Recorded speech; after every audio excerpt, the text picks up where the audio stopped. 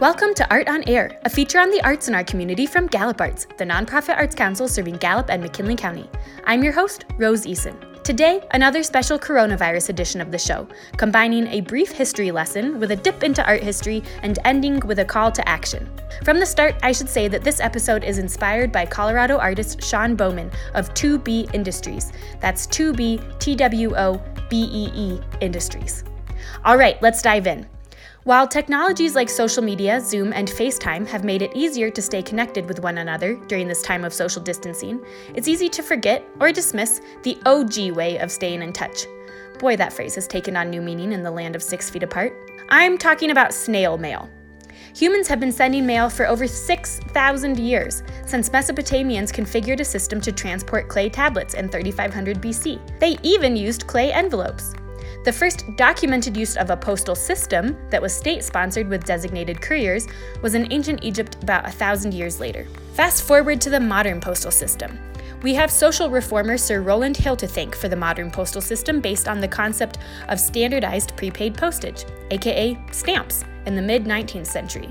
On January 1st, 1913, the United States Post Office's Parcel Post program began delivering large parcels and packages. And the rest, as they say, is history. And what an exciting history it is.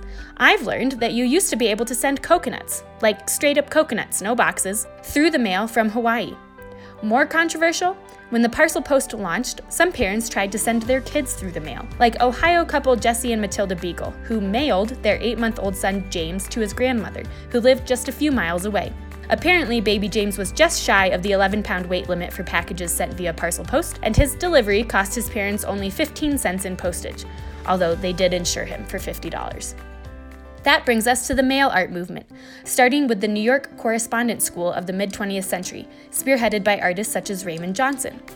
A cornerstone of Johnson's practice was to send how-to-draw mailings with instructions that encouraged people to participate and collaborate vis-a-vis the mail. Mail art has spun off in many pretty amazing directions, from artists establishing fictional lands and issuing their own stamps, to artists sending extreme mail like music records and swimming flippers. But it all began with the simple concept of interactive mailings, which create a different kind of being together, a being together while being apart. And that's exactly the motivation behind the 2 mail art projects that Gallup Arts has going on right now. First, we invite you to join our Artist Trading Card Exchange.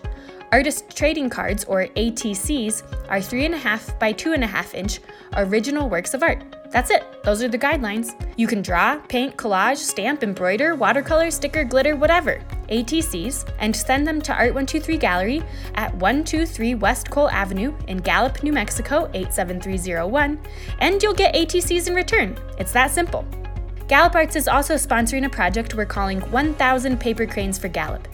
Based on the Japanese legend that whoever folds 1,000 origami paper cranes is granted a wish, we're asking the community to help us create 1,000 paper cranes to hang in the windows of Art123 as a tribute to hope and a testament to our community's strength and resilience. Paper cranes can also be mailed to Art123, or you can drop them off in its mail slot on 2nd Street. Instructions for the Artist Trading Card Exchange and 1,000 Paper Cranes for Gallup mail art projects are at galluparts.org/at-home-projects. That's galluparts.org/at-home-projects. Thanks for joining us for Art on Air, and we'll catch you next week.